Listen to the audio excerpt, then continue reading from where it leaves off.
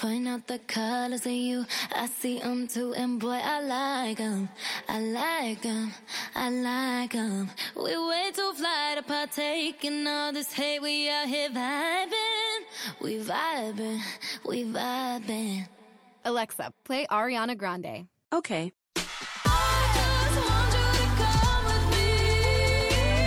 With Amazon Music, a voice is all you need. Get tens of millions of songs. Download the Amazon Music app today. Hey, loyal podcast listeners. This is your host, Michael Smalley, wanting to remind you, check out smalleyinstitute.com because you can go there and sign up today for free to the number one reason relationships fail online course. When you sign up, you will start learning immediately exactly why relationships get in trouble, whether it's marriage, parenting, friendships, business, doesn't matter because all relationships get stuck in a universal pattern, and when you don't know it, you fail. So sign up today at smalleyinstitute.com for the number one reason relationships fail online course.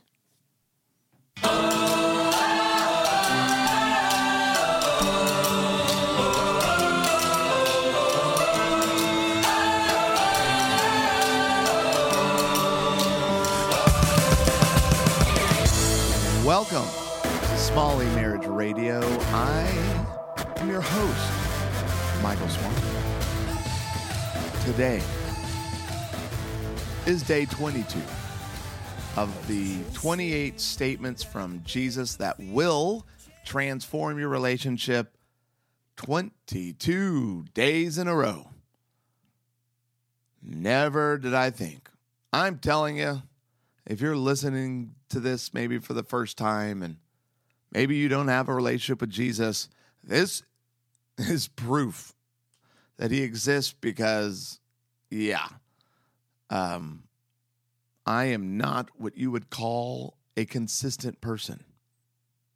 So the fact that this is day 22 does not make me excited about myself because I know this ain't me.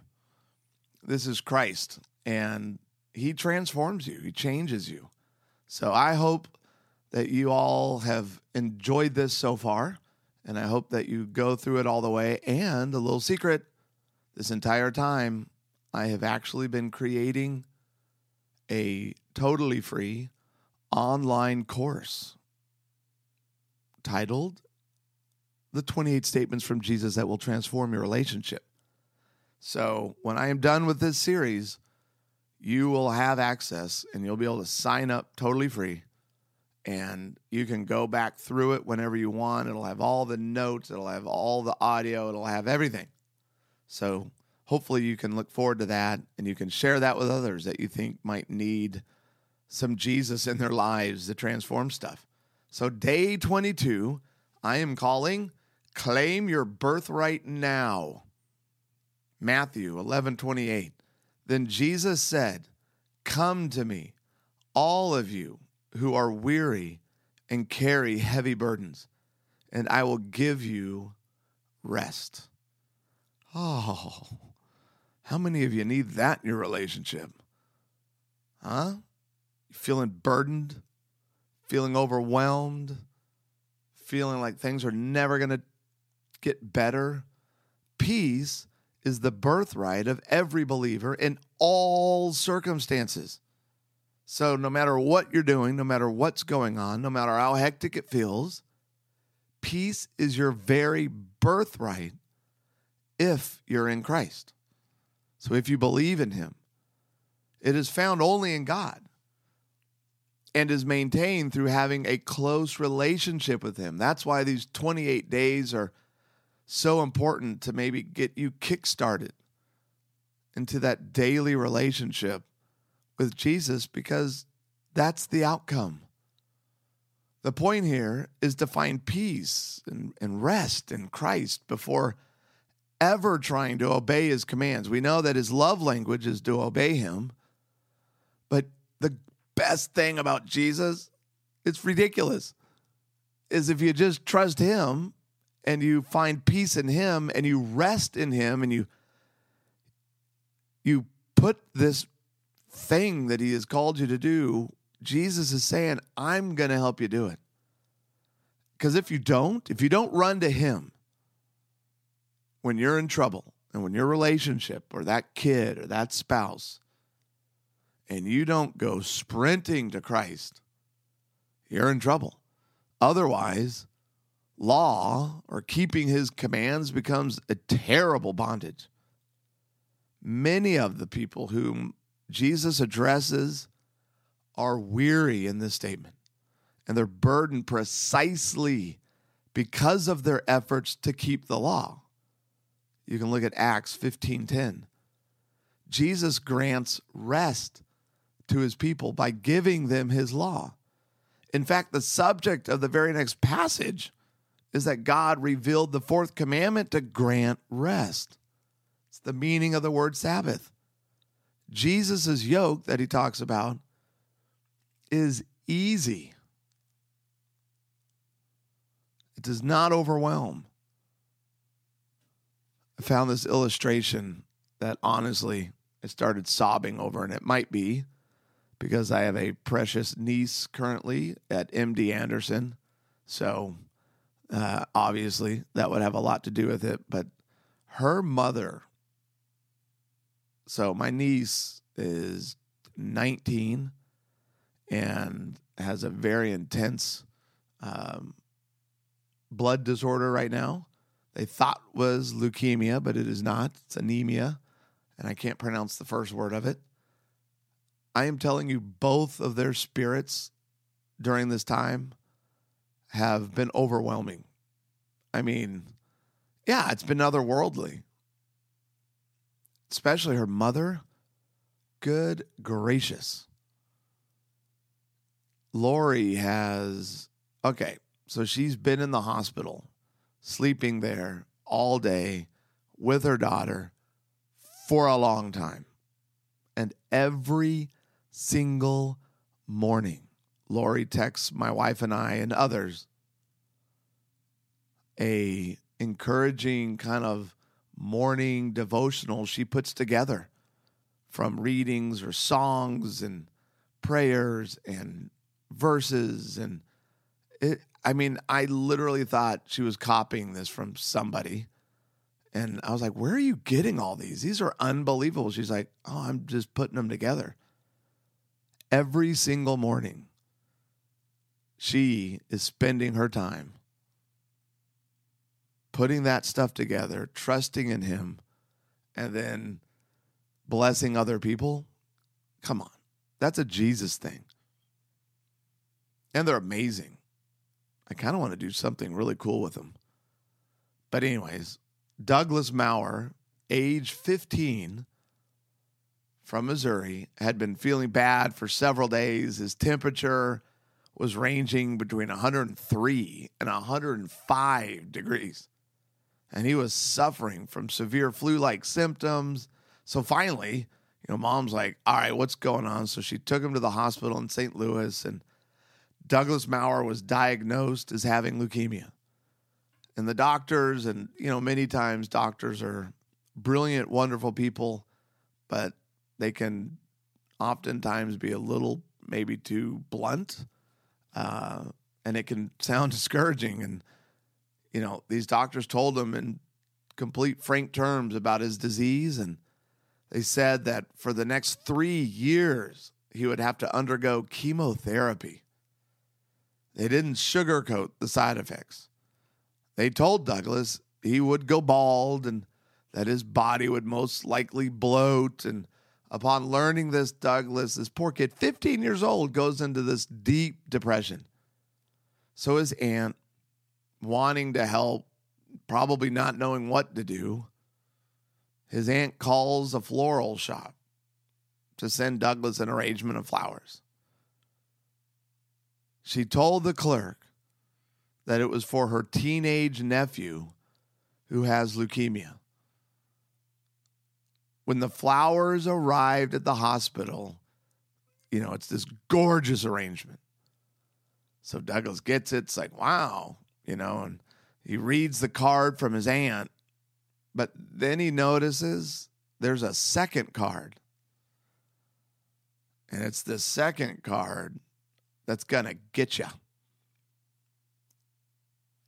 It said, Douglas, I took your order. I work at Bricks Florist. I had leukemia when I was 7 years old. I'm 22 years old now. Good luck. My heart goes out to you. Sincerely, Laura Bradley. And at reading this, Douglas's face lights up. And he just kind of cries out, oh, like, what? I can make it. She made it. I can make it. And what's crazy is Douglas Maurer was in a hospital filled with millions of dollars of the most sophisticated medical equipment. He was being treated by expert doctors and nurses with medical training, probably totaling in the hundreds of years. But it was a sales clerk in a flower shop, a woman making $170 a week, who by taking the time to care and by willing to go with what her heart told her to do, gave Douglas hope and the will to carry on. This story was from Bob Greene, from one sufferer to another, that appeared in the Chicago Tribune. That's what Jesus does, people. He pulls stuff out of the hat. He makes it happen. The effects of trusting him, the effects of peace for the believer are forgiveness. So the kind of peace that God's going to give you and that leads to peace is forgiveness. Acts 7:60, he fell to his knees, shouting, Lord, don't charge them with this sin. And with that, he died. This was Stephen, the martyr, who got stoned to death when confronted, when he confronted the Jewish leaders. And they lost their minds. And his final words are, Lord, don't charge them with this. That's a Jesus thing. That is forgiveness. Romans 12:17-19. Never pay back evil with more evil. Do things in such a way that everyone can see you are honorable. Do all that you can to live in peace with everyone. Dear friends, never take revenge. Leave that to the righteous anger of God. For the scriptures say, I will take revenge. I will pay them back, says the Lord. So that peace is that you're able to give it over. The effects of peace for the believers is encouragement. Philippians 4:11-13.